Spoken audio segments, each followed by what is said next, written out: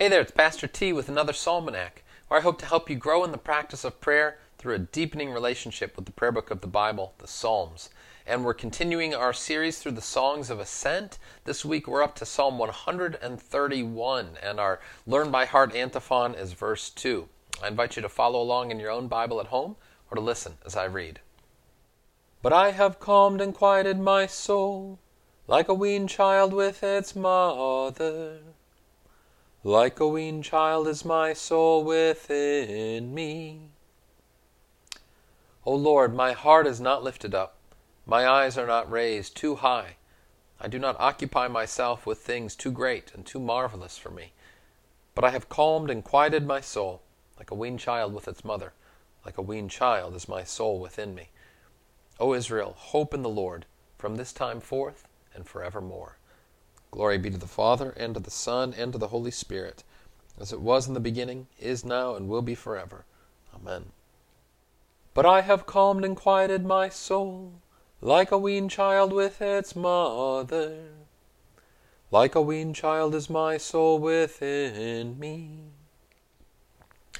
The great Baptist preacher and theologian Charles Spurgeon once said about Psalm 131 that it's one of the shortest psalms to read and one of the longest to learn.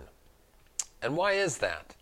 Well, Psalm 131 paints for us a picture of the narrow path of Christian humility, which falls between, on the one hand, an adult ambition, as I'd like to put it, and on the other hand, a kind of infantile complaining.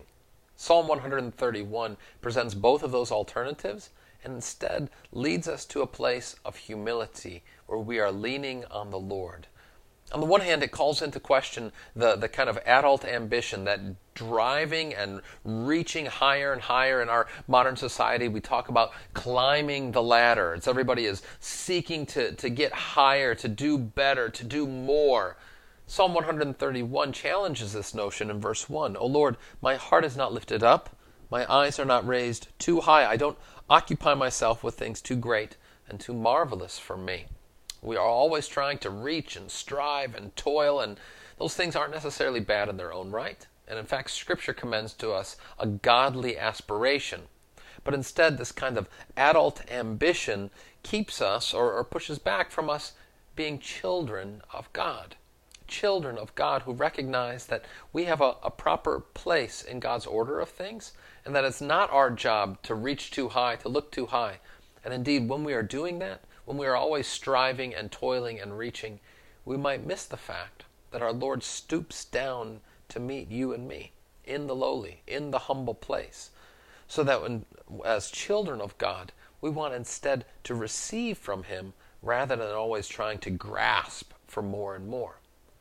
But on the other hand, neither do we want to fall into a kind of infantile whining. So verse 2 of the psalm says, I have calmed and quieted my soul, like a weaned child with its mother. Like a weaned child.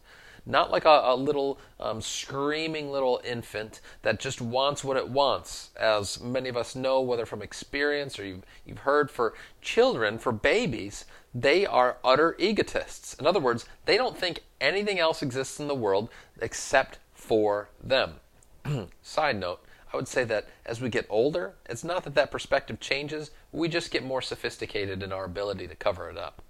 But in any event, instead the psalm says, we're not like that whining infant to God, just saying, God, I want what I want, and I want it right now. Just being a kind of thoughtless dependence on Him. But instead, as children of God, as weaned children, we come to Him humbly, receiving from Him, living in that proper posture, humbled before our God, not as the ambitious adult, nor as the whining infant, but instead like a weaned child with my soul within me. That's the place where God calls us to. And this is where Dr. Spurgeon's point is so apropos, because, this psalm is quick to read and to understand, and yet it takes a whole life long really to learn it, to take it to heart, to live in that place of humility. But there, when we live in that humble spot, like a weaned child, hoping in the Lord from this time forth and forevermore, it's a place of calm confidence and quiet strength leaning on God who gives to us all things, who says we don't have to make much of ourselves because he makes much of us, that we don't need to clamor and whine and complain because he has seen to it that we have all that we need for this body and life.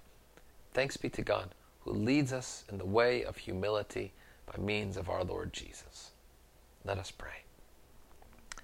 Dear Father in heaven, as we struggle to live this narrow path of humility, we pray that you would cause our soul to be like that weaned child within us, that our eyes be not raised too high nor too low, but instead looking to you where you have revealed yourself, on the cross and in the empty tomb, in the Lord's Supper and the promise of your word. Lord, direct our eyes and heart there where you have shown yourself to be for us. We pray in Jesus' name. Amen. And now may you go forth this day, walking the way of humility, following in the footsteps of your Savior. Go in his peace. Amen.